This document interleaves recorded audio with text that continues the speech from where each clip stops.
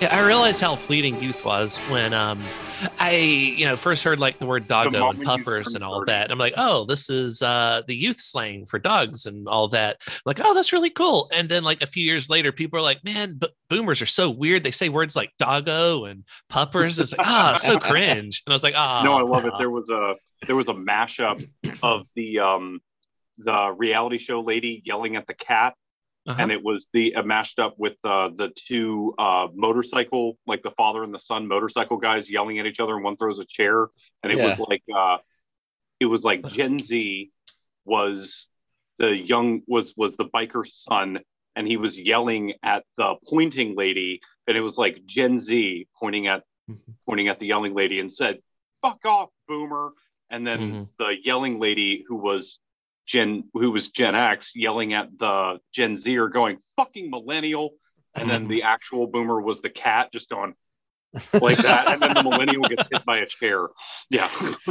I love it when like culture just all collapses in on itself. Like I feel like that's what I love about like meme culture stuff. It's like a house of cards. It builds up, and then eventually, like one year, all the It memes all, come together, crash, and then nobody refers to them anymore.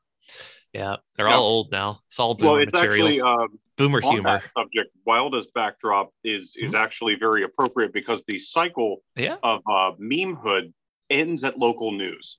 When the local news Ah, Yeah, yeah, yeah. meme, that is true. the Local meme's over. news. It's Yeah, just like when parents start getting into something, that's when the fad When dies. and when their puff exactly. when their puff piece is like tonight, are your kids on fleek? You're like, oh, yeah, it's dead. Oh wow, Fleet died Yeah. quick. Yeah. Yep, they got it. They found it. There's also another term they say. Basically, whenever white people get a hold of popular slang, it's done. Like it's Yeah. dead. All right. So, Wild, do you want to introduce us? Yep. Hello, ladies and gentlemen out there in Radioland. This is those muckrakers coming to you live once again through the power of the internet. I'm Pat, I'm Pete. I'm Bobby, and we're and, not live. and we're not live. I was gonna This say is like episode 119. I meant to say like speaking of white people getting a hold of stuff. Yep, Um, yep. We have gotten a hold of the concept of podcasting. It is dead now. I feel like I don't know, man. It feels like everyone has a podcast, or at least had. I don't know how Oh, long everyone will have a podcast. So that was I, like whenever before I started doing this one, I had a friend who actually came to me, is a very good friend of mine, and he's just like, "Man, I really wish you'd start a podcast." And I was like, I really think the market for white guy gives his opinion on the internet is fairly oversaturated. I think I'm gonna Yeah, sit this one out, fam. there's a Like, yeah. one of my The, favorite things that I heard one time was, how there, you have like a murder of crows, a conspiracy of ravens or whatever. What it's called when a bunch of white people get together is a podcast of white guys. the only way we could be more just on point is if we were like tonight in true crime. Yeah. yeah, or And maybe you can 10 help solve a things mystery. you didn't know. The Number the 8 will amaze you. the true crime market has gotten so bad. I listened to one like a year ago. I listened to it off and on. I got sick of it. So now they're getting into the point where like they don't even solve the crimes. There was this one called Appalachia Unsolved, and I was like, oh, these are going to Oh, be like, like mysterious, just like, and the outhouse was locked from the inside kind of thing, right? No, it was just like run of the mill crimes. Like somebody shot a zoology professor at UGA oh, in the back, and they were like, we sure so that's like just to, sad. yeah, we're like, well, they like, we sure like to figure out who did it. Appalachia Unsolved.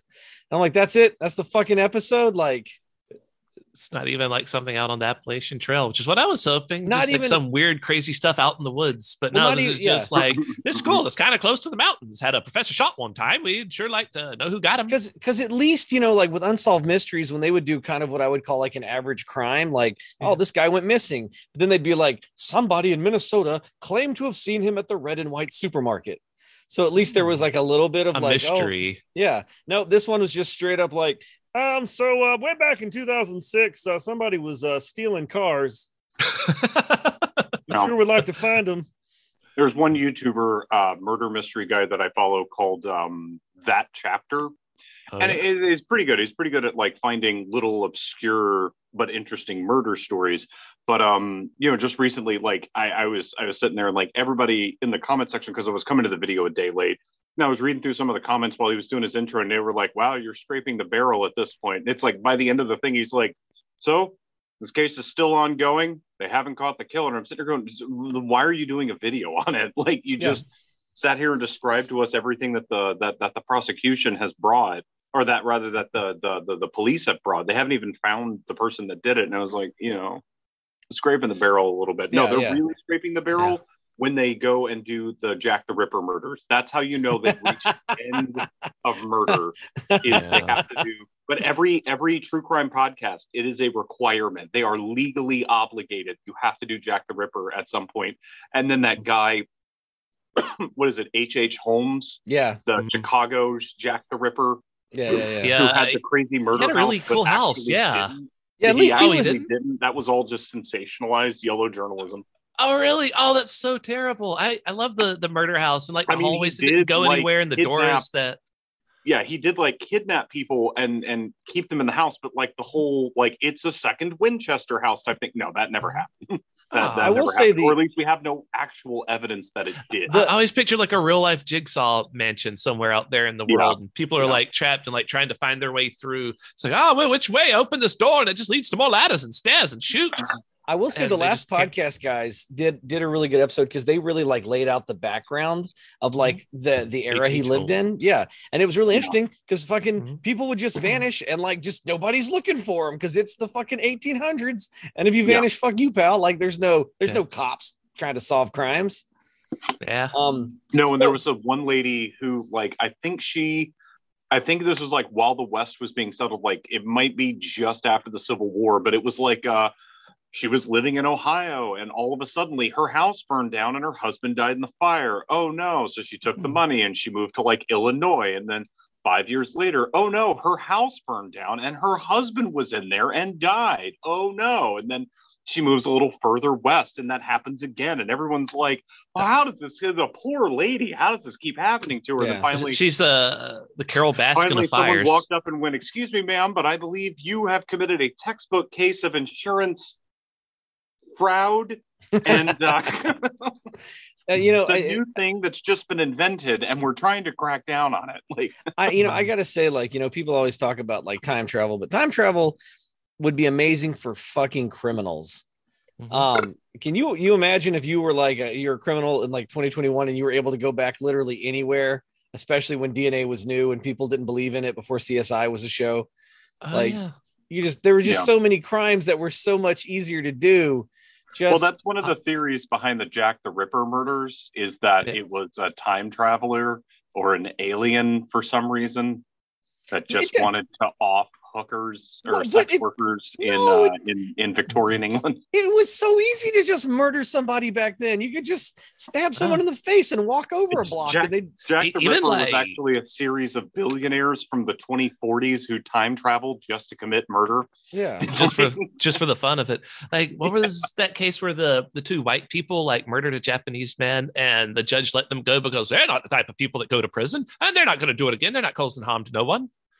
Many cases, I'm assuming, happen where ended like that. Like all you have to do is just be white and you can get away with it or whatever. Well, especially back then, you could be like, I saw some ethnics nearby, and then some black people. I got to go down to the Negro bar and see what they're doing. And then like every one of them would be arrested. Side of town, yeah, terrible. Cops, how are things on the white side of town? Perfect. Okay. Super interestingly enough, I was watching a whole. I got to finish it. It's called Trial 4 about this guy that was basically railroaded by the Boston PD in the 80s.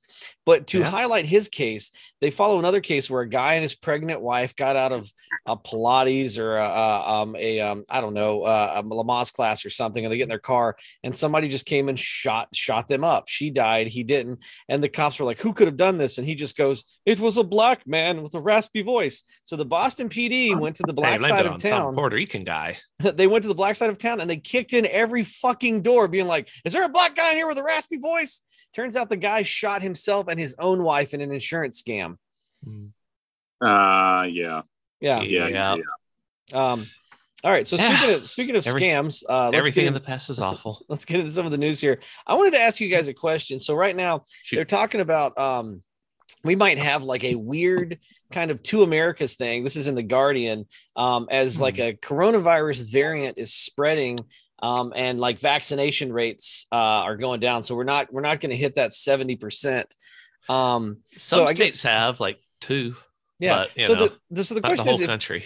if people aren't getting vaccinated, and a new variant is spreading, and at least those of us who are vaccinated are protected from the variant, what is society going to look like? Do you think I that feel like if the variant is aggressive enough and deadly enough, what we're going to see is we'll eventually hit that 70% vaccination rate just through sheer Darwinism.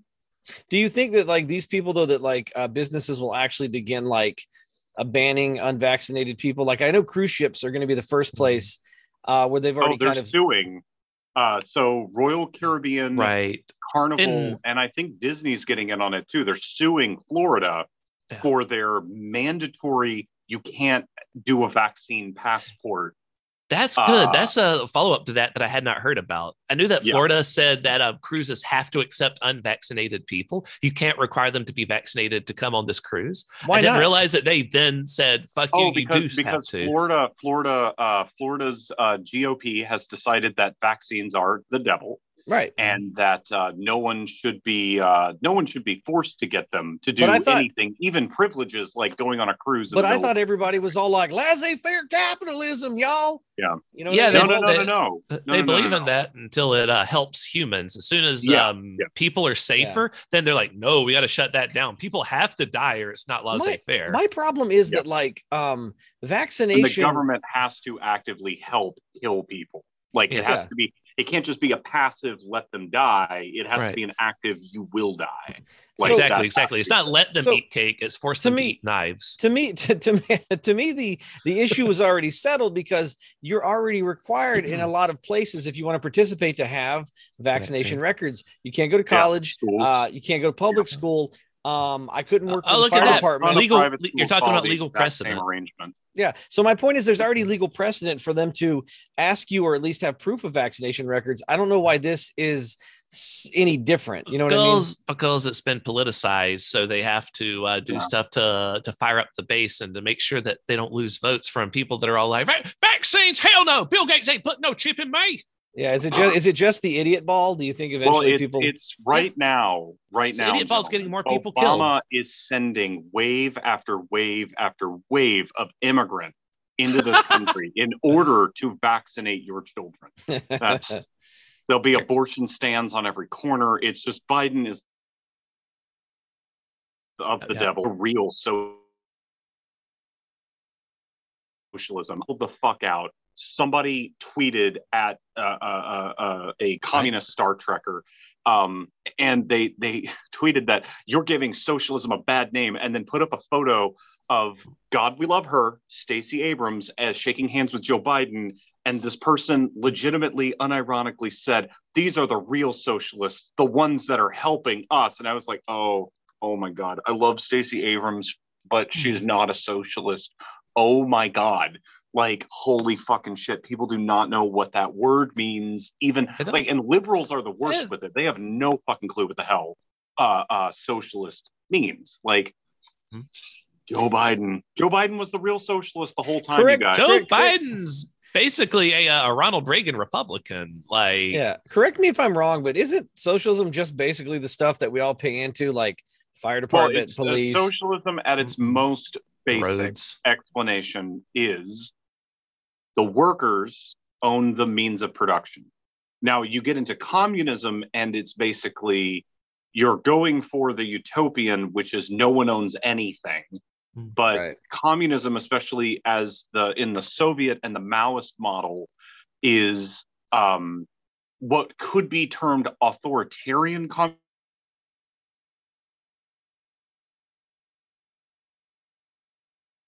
And the successors to Mao also kind of got away from that. But that was because Mao's Cultural Revolution actually did what it was supposed to do, which was basically tamp down. Because Mao actually there were capitalists who backed Mao because they saw that the nationalists, they were fighting each other after World War II. They actually saw that the nationalists were just going to do some Nazi shit when they came to power. And a lot of people are like, oh, well, Mao killed trillions of people.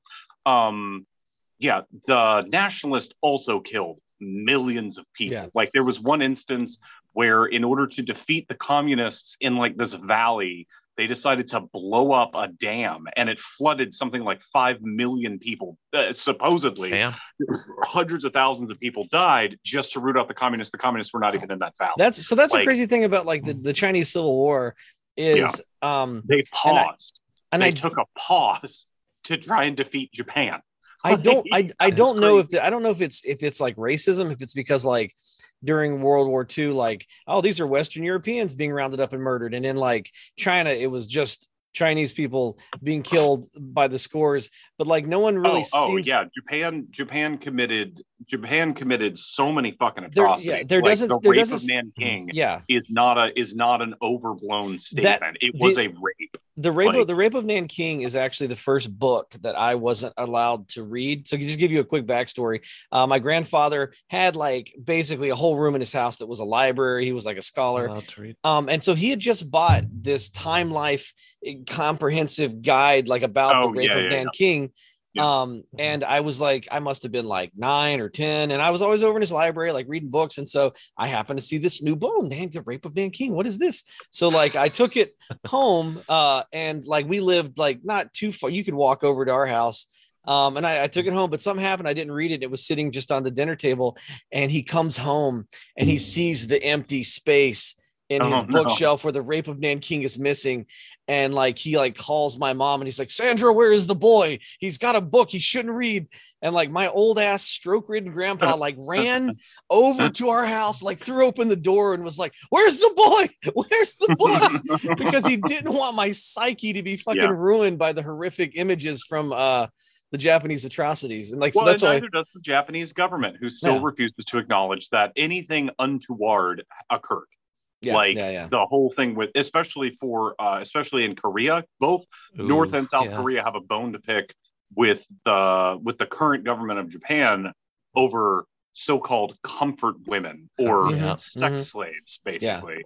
And it's the whole history of Japan and Korea is just Japan, Korea, and Northern China is just absolutely incredible. Like some people actually to this day make the claim that Manchukuo is Korean soil. Like that, like, you know, through, and a lot of people believe that Japan should not have been stripped of Korea at the end of World War II because they had held that land for so much longer.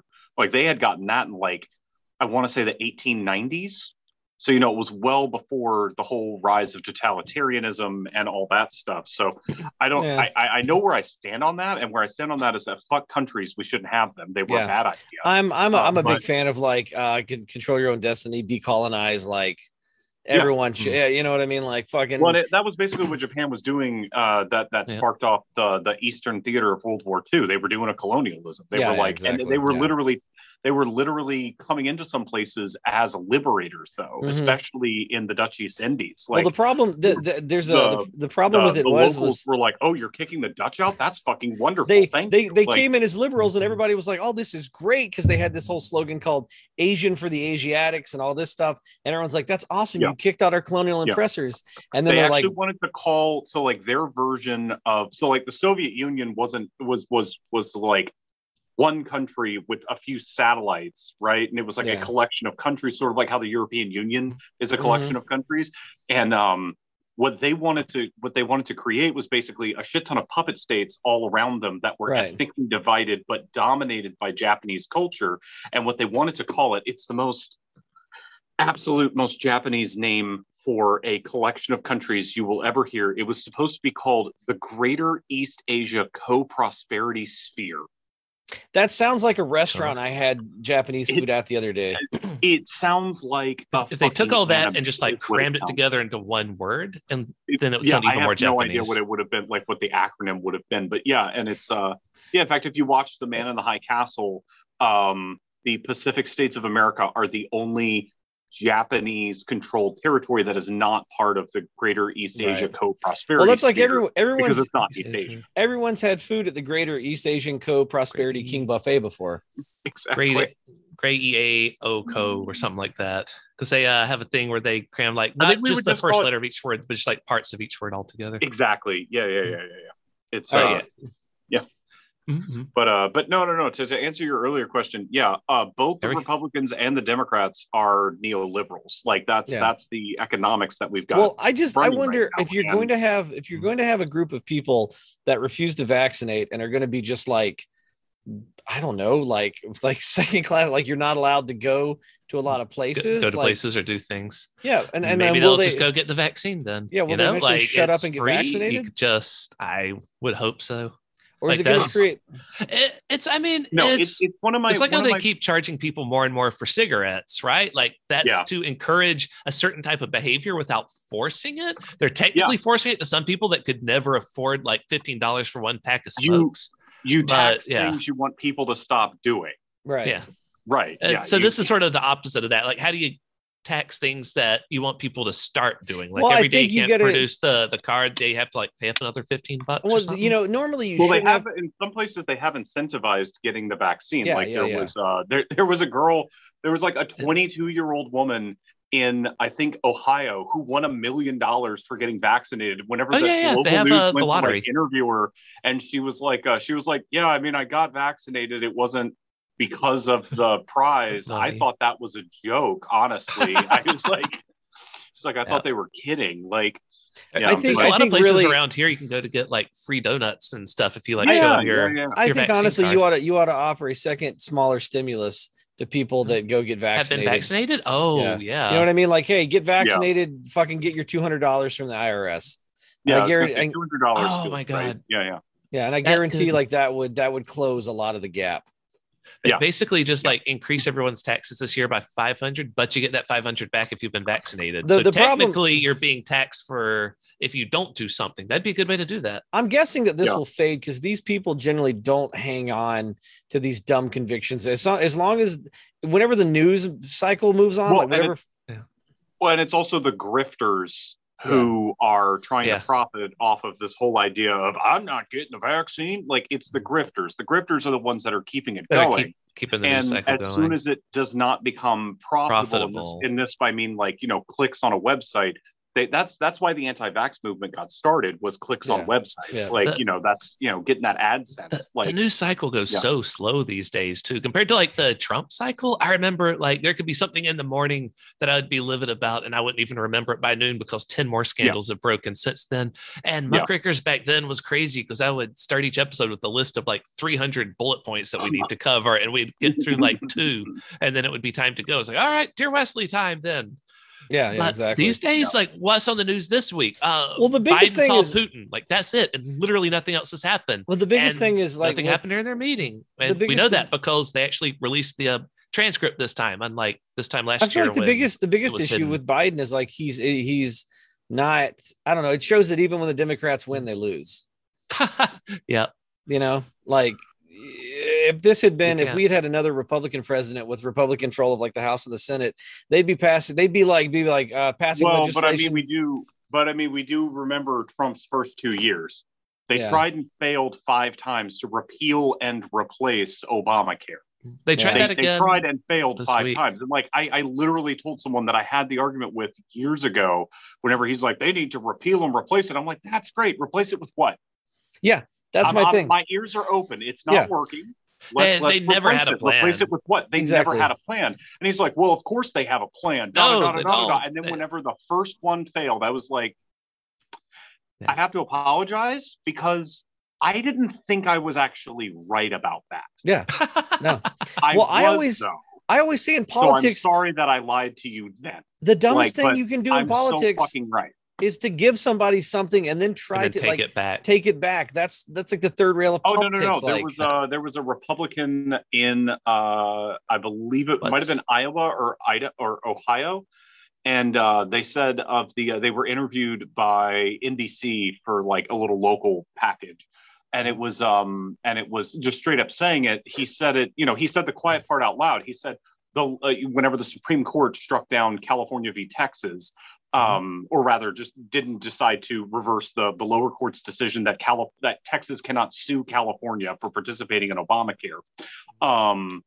And this Republican, I think he was a House rep. He might have been a senator. I don't know. It was either Ohio or Iowa, but he came out and said the quiet part out loud. He said, and it just really, basically he was saying it burns his ass that the court in a 7-2 decision decided this. He said, it's just getting it more entrenched. And the longer it's there, the more ingrained in society it's going to be. The more ingrained in society it's going to be that we should have affordable health care. Yeah, exactly. The whole right to life is sort of right there in the Constitution that they all claim to exactly, or at least the preamble. But speaking of that court case, the beauty part of it is that they failed to repeal Obamacare because of a previous attempt to repeal Obamacare struck down the penalty for not being an Obamacare. If they had not gotten rid of the penalty in an attempt to kill it, then this might have actually worked. They might have been able to have a leg to stand on. But that's Republican. That is like peak Republican right there, because it's all about the short-term gains. It's all about the short-term gains. That's why Trump was so fucking chaotic, and that's why the end of George W. Bush was so fucking chaotic. It's just short-term gains. They're all in there with these fucking stockbrokers and fucking CEOs and shit like that, who are just like, no, we just need to get it a little bit better for us, just a little bit better for us, just a little bit. Because we're a plutocracy, and like the wealthy control America, so they look at the world through the next quarterly earnings. So that's funny, how politics works. It's funny that you say that. In fact, one of the only dissenters, so there were 14 all Republicans who did not vote, who voted no on making Juneteenth a national federal holiday, and one of the guys who didn't vote, he was a no vote on the. He had voted against it when it went through the House the first time, because it was introduced in the House. Went to the Senate, got changed a little bit, came back, and there we go. It was unanimous in the Senate, but 14 Republicans either didn't vote or voted no. And his excuse for it was, he goes, well, I mean, that's $600 million in paid time off for all federal employees, but I guess we're not looking at the fiscal side of this. It's like, what the fuck? When did you guys care about the fiscal side of it? That's your reasoning for not celebrating pretty much the actual end of slavery. It didn't actually end. This is another thing that's really pissing me off. White people, holy shit. Juneteenth is not when slavery ended. Juneteenth is when the last few slaves learned they were free. Because in Texas, they decided, we're not going to tell them. Yeah. That's what happened. Like, that was when slaves in Galveston and the surrounding areas found out they were no longer private property, and that they were actually considered citizens. Like it just blows my fucking mind. Vice. No, this isn't a racist country. How dare you teach? Vice did interviews with people, and I assume parts of. You're about to say that Vice did interviews with surviving slaves. Like they did. Hold on. 200-year-old. You're laughing, but like there were people that were in essence kind of still enslaved up into the 60s. They interviewed an old guy, and he was like, "Look." He's like, we lived down here. We were kind of like, we had to work. If you tried to run away, they'd come bring you back or kill you. And so basically de facto slavery still existed in pockets in the United States, even into the fucking 60s. Well, it still exists today in the form of prison labor. Pretty much anything you see that says made in the USA was made in a prison. You want to bring back domestic manufacturing? It's already here. It's just in prisons. Yeah, and every helmet. That's the only way it can be like profitable is if there's no labor cost. Every helmet worn by U.S. service members in Iraq and Afghanistan was manufactured in a prison. Nice. I don't know why but the prisoners are making like $270 an hour. Yeah. Whereas the prison, and some of these were private prisons before the Obama era, put the kibosh on that, or mostly put the kibosh on that, just said we're not going to re-up our contracts. And that's when a lot of these private prison companies went into the, you guessed it, immigrant detention facility game. And that's, isn't it fun? Everything in the past was terrible. It just brings me back to my high school days whenever like we started kind of getting political, especially thanks to what was the band with they're trying to build a prison? So that was System of a Down. Yeah, System of a Down yeah. like really got us. We're They're just trying like, to build a prison. yeah, there's just a bunch of high school, like, which what do they always send the poor? Yeah. That was our generation's. We don't need no education. That was You don't need no false control. Well, anyway, so staying pretty much on topic, Wesley actually had a question for us to do a whole episode on, but it really doesn't need a whole episode. I can explain it right now in about 10 minutes. Do you guys think I can do that real quick? Yeah, basically, Uncle Bobby, why don't rich people pay taxes? Well, rich people pay taxes. Why Bobby? don't they pay taxes? It's how do they avoid tax? That's the whole thing. And that's the difference here is it's illegal to not pay taxes. It is entirely legal to avoid taxes. I had someone the other day tell me, because I was talking about paying your fair share of taxes, and this guy goes, yeah, well, Bill Gates and them, it's because they don't claim it as income, so they're not doing anything wrong. And I'm like, well, okay. So like, the top tax bracket right now, I believe, is at 37%. I think it's on all income past $455,000 per annum. So the upper middle class, because that's pretty much where the upper middle class ends. The upper middle class is really the only people that approach that tax bracket or barely pass it that actually pay that. And it's on every dollar past that amount. That's what a progressive tax rate is. So, the below 18,000 a year, you're not paying anything on that. Right. You just get 18,000 a year. And then it's like, I think it's up to 29. It goes up to like 8%, I want to say. Anyway, so it's every dollar after that first bracket ends gets taxed, but nothing after it. Like your tax rate doesn't automatically jump that high. Well, anyway, so because it's not the wealthy that are avoiding tax, it's the super rich to the moon, fucking. So when you're that rich, you can hire smart people to figure out how to 9-digit millionaires and billionaires who are doing this tax avoidance, and how they do this legally. How do they avoid taxes? Because remember, legally distinct between evading taxes, which is illegal, and avoiding taxes, which is legal. Okay, so what you do is, let's say right now, Wilda, you have $155 million to your name. Hell yeah! Spending 10 million of them to send bees to Wesley. How do you not pay taxes on your $1.5 million a year income? Well, you're probably going to hire a senator or somebody to lobby a senator to make a B loophole. You don't even need to, because it's already all in place. Like there's no like, just take it out. Like other people have laid this is like rich people socialism. Other people have paved the roads for me. I just have to walk down them. It's much worse than that. It's not even socialism. It is all fucking capitalism. The government is not giving people any money. They're just allowing them to keep it. So it's just an infrastructure. Whenever the Panama Papers came out, a lot of people were curious as to why, whenever the Panama Papers and the Paradise Papers came out, like British millionaires got hit, French millionaires got hit, German millionaires got hit, like Canadian millionaires got hit, Mexican millionaires got hit. But it seemed like there wasn't anybody from the United States on that list. Well, ladies and gentlemen, let me introduce you to this concept of the United States itself as a tax haven. Okay. So what you do, and this is fucking genius. Well, just for people that don't know about taxes. Hang on. This is the main thrust. You don't pay taxes on money you have been lent. What? You don't pay taxes on money that you have been lent. It is not counted as income. You also do not pay taxes on stocks and bonds that you hold. That's the equivalent of yelling, not it during tax season. Hang on. You only pay taxes if you sell the stocks and bonds. You pay taxes on the income you got from that. But the IRS does not count bonds and stocks held as taxable income. The fuck so not? What you do, however, while the IRS does not count them as income, banks count it as an asset. So what you would do, Wildo, with your $155 million is all of that is, well, most of that is tied up in stocks and bonds. From your company that you own, you're only paying yourself about $87,000 a year.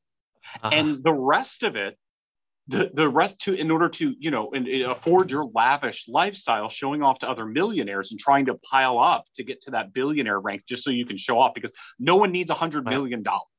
No one does. That is beyond, like, if someone came along one time and said, nobody needs to be a billionaire. I was like, nobody needs $100 million, let alone be a billionaire. But like, personally need it, that's well beyond all of your needs are met. Okay, well beyond it. Well, anyway, so what you do, because of this very Reaganomics way to look at it, you go to a bank and say, I have $155 million in assets.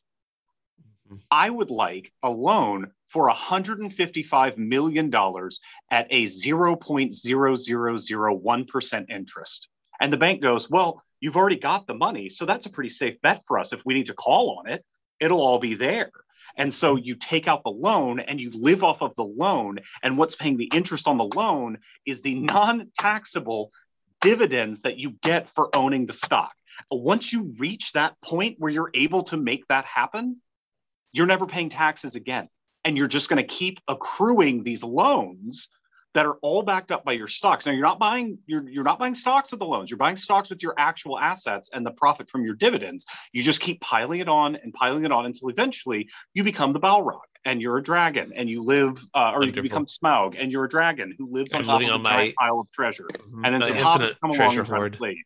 Like, yeah, exactly. Oh, so those nasty hobbitses. So that's how a lot of wealthy people in the United States avoid tax, is because of this very real loophole. And it's also part of the reason why, whenever conservatives are like, oh, we're taxing billionaires too much. It's like, no, we're not taxing them anything. Yeah, we're not taxing them anything. Well, generally, because a billionaire paid them to say that. Whenever someone like Elizabeth Warren comes along and goes, that's a pretty cool tax scheme you got there going on, that tax avoidance scheme you got going on there with that, with all those super low interest rate loans that you can afford, would be super bad if someone came along and said, I don't know, just taxed your wealth outright.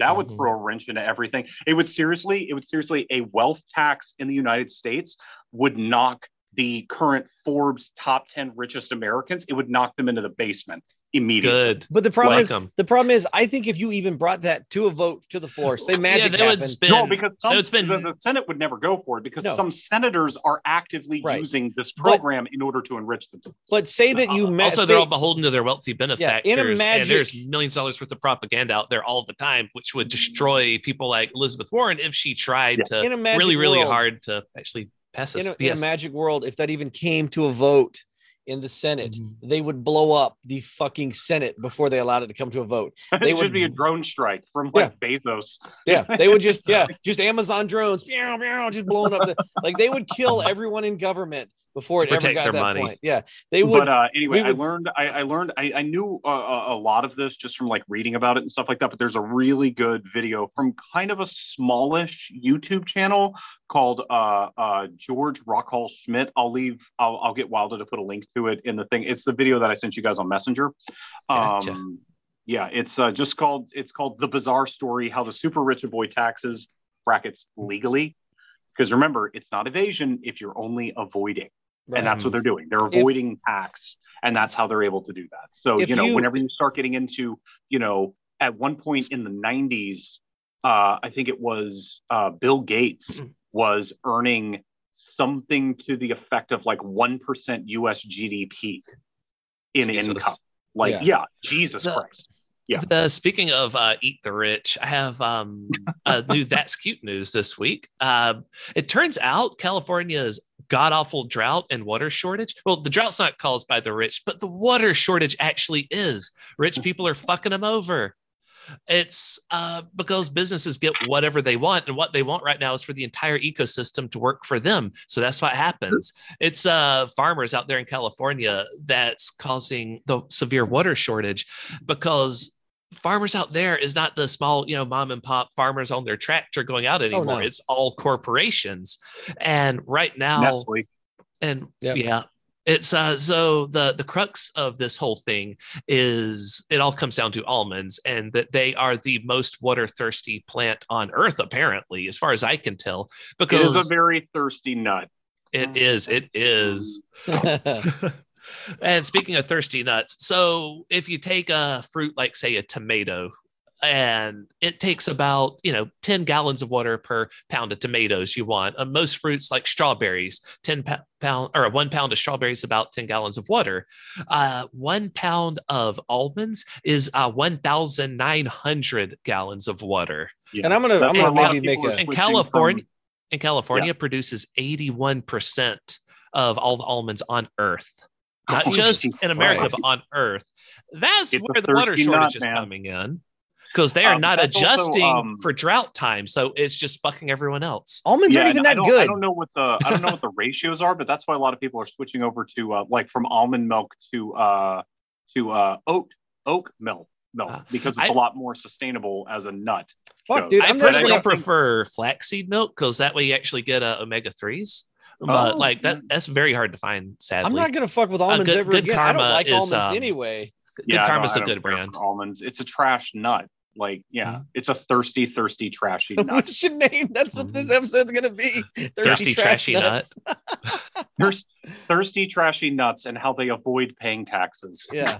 No, that's the thing. There's, like I said, thirsty nut tax haven. I bring up the book I read, but right out of California, that book I'm reading for the classmen right now details California agriculture, how they basically created a collective where the growers all got together to fix wage prices and bust unions and fuck workers. And I guess California has continued to do that. And now they're fucking the ecosystem. Well, because of neoliberalism. Again, neoliberalism. The title. Neoliberalism started with neoliberalism really started with Carter, but Reagan was the one that just grabbed it and ran with it. Like, it was, and then we had with the election of Bill Clinton, we had the decline of the New Deal Democrat, and thankfully we're starting to get some of those back, like Ilhan Omar and AOC and people like that. Like, it's that's why the propagandists sink their teeth into them so deep, because they realize that's where the real threat's coming from. I do love all the memes about Ben Shapiro wanting to get feet pics of AOC. Like, that is just, oh my God, it's fucking beautiful. It's So you say you won't debate me. Curious, send me photos of your feet. Like, I will say though, Ben Shapiro gives me hope. If he is like the standard carrier for the right, I feel safe. He's not. Oh, they've just announced the speakers for CPAC, and one of them is actually a guy who believes that all Black people are Jews, and that the Israeli Jews, the Zionists especially, are fake Jews who run the media and are trying to destroy everything, and has already spoken out against Ben Shapiro. Dude, the right is eating itself. That really guy. But here's the thing: is that the Republican Party has tried to eat itself on several occasions, and it's always come up rosy. Everyone who's like, "Oh, this will surely be the end of the Republican Party," you're an idiot. You're an absolute fucking moron. You're a forehead. You're a moron. Like, it's kind of very thirsty or like it just keeps going. It's kind of like I feel like it's kind of like Lord of the Rings trilogy, right? Where we're like, we'll get rid of the ring this time. Yeah, we'll get rid of the ring this time. Yeah. And then someone's wait, maybe I'll hang on to the Republican Party a little bit longer. Yeah, but put it on and disappear into obscurity. All right, you guys ready for a Father's Day? By the way, it's Father's Day, so happy Father's Day to all the dads. Happy Father's Day. I have a dads out there. I have a Father's Day, dear Wesley, for us. Hell yeah, let's do it. So it begins. I am a stay-at-home mom. We have 5 kids, a 7-year-old, a 7-year-old girl, a 5-year-old boy, a 4-year-old boy, a 22-month-old girl, and a 6-month-old boy. My husband works a lot, and I'm grateful for the money he brings in, but it's a lot of work to be home with all the kids. Yeah, no shit. 5 fucking kids. Like, your work never ends. My husband was pretty helpful until kid number 4. I encouraged him to have a vasectomy, but he didn't. I was on birth control, but still got pregnant with our 5th kid, and then finally got my tubes tied. So already it's just like, Jesus Christ, we got 5 kids. We got 4 kids. Honey, you want to get your tubes tied or get a vasectomy? Fuck you, lady. So she says, my husband works a lot and I'm grateful for the money he brings, but it's a lot of work to be home with the kids. Let's see. So anyway, he works 5 days a week and he works on Saturdays when needed. On Sundays, he either spends time with us, hangs out with friends, or works in his home office. On Mother's Day, he had a busy week at his job and spent that Sunday working in his home office. On my birthday, he didn't even say happy birthday. I reminded him and he goes, yeah, I remember. So yesterday he asked what I was doing for Father's Day so he can schedule his day around it. I told him I was doing the same thing he did for Mother's Day. Nothing. I told him until we go to marriage counseling, I don't want to do anything for his birthday or Father's Day because he doesn't do anything for me. His argument was that it's different because he works and I don't. So I have time that he doesn't have. Not necessarily. Happy Father's Day. Yeah. Not necessarily. I can understand if he has like a shit job and hates his life, but otherwise, like, no, they're both fucking busy all the time. If she has 5 kids to take care of, she doesn't have time to. What is her hobby gonna be? Like not tripping over the Legos? I'm gonna just say, Jesus if Christ. I had the choice between going to my 9 to 5 or being at home and raising 5 fucking kids of different ages, I'd rather go to work. Yeah, like I'm trying to think, how many kids would I have to have before I'm like, okay, I'd rather just go to some job all day? Probably 2. Like maybe okay, 1 would be a great number because at that point, if anything goes wrong, you know who to blame. If it's 2 kids, maybe you can manage it, just let them know they're responsible for each other. If something goes wrong, they're both in trouble. Well, this 3 gets plus to the starts idea, to get too insane. It's like, this okay, gets this to the sucks. idea that I'm like outta domestic here. labor isn't labor. Yeah. That's the whole concept. Yeah. Yeah. And that's actually part of the rise of capitalism in post medieval Europe, like during the Enlightenment. So before that, even if you were a serf, like you were born into a family and you worked for your family. It was very communal. Right. And then as the capitalists needed, the industrialists specifically needed, hands to work in their factories, it went from you were working for and with your family to you were working for a wage from someone else. Right. And as the agricultural revolution really took off with like mechanized farming, early mechanized farming, you needed fewer and fewer people to grow crops. And it was like, a lot of people were like, oh, well, we're losing our jobs. So they all moved to the cities and you started doing this. And it was, of course, women were not allowed to work in a lot of machine plants. Textiles is an obvious exception to that. And it slowly became that, the domestic work was women's work. Whenever before it was just basically all hands on deck, if mom wants to do this, then she does that. And then if dad's done doing something else, he comes in and does this. But that's really where that got started. It is not a natural condition of humanity, right? At least for the majority of our existence, for women to be subservient in the home and men to be the breadwinners who go out. I can guarantee you, if you went back to like Neolithic times, if your wife was really good at throwing a fucking spear through a fucking saber tooth, you're not going to be like, honey, let the men do it. You're going to be like, get us a saber tooth, bitch. I'll mind the kids. Like it was whoever was good at whatever. All right. Because if you send like the feeble person after the saber tooth, he gets eaten. The saber tooth eats your whole camp that night. Yeah. So kind of important. In honor of it having had been Juneteenth. Jesus Christ. Can I do my everything in the past was terrible? Yep. Yes. Yep. Do you want to know Wesley's answer to that previous problem? No, wait, I totally forgot. Yeah. What's Wesley's answer? Well, Wesley's answer is, well, what you got to do is after the first kid, you just start having butt sex because you can't get an asshole pregnant. Or why don't you send the kids to work? Let Dad take a day off. There's 5 of them. You could put them in an overcoat and they'd figure it out. He could be a really tall guy that shows up at the office and gets everything clean. He could clean the surface lights. Have I ever sent you guys the video? There's a YouTube channel called Characters Welcome. That's like a sketch comedy troupe. I think it's out of New York or Los Angeles. I forget which one. But there's one comedian there who does this routine called 2 trench coats and a kid. And it is absolutely hilarious. He's like walking around like it's just got a sleeve coming out of like under his shirt. He's like, hello there. I am a human child. I have several imaginations and I would like to purchase a ticket to Paddington Bear 2, a movie that's doing wonders for jacket representation. Like it's just because I am a human child filled with whimsy and a lot of dryer sheets. It's like, where would two trench coats even find a child's body at a funeral yesterday morning? Like, That's amazing. oh man. Wonderful. No, okay, so everything in the past was terrible. And I don't know if I've talked about this, but this is a really terrible, terrible moment of the past. So white people, please fucking listen, because slavery was not all fucking bread and roses. So the 1811 German Coast Uprising was the largest rebellion of slaves in the United States at any point. Okay, and it was a lot smaller than, you know, the headline slave revolt, which is of course the Haitian revolt, but it took place on Louisiana's German coast, which is basically several bends in the east bank of the Mississippi River, upstream of New Orleans, downstream from Baton Rouge. This area was known for, as much of southern Louisiana was known for, sugarcane.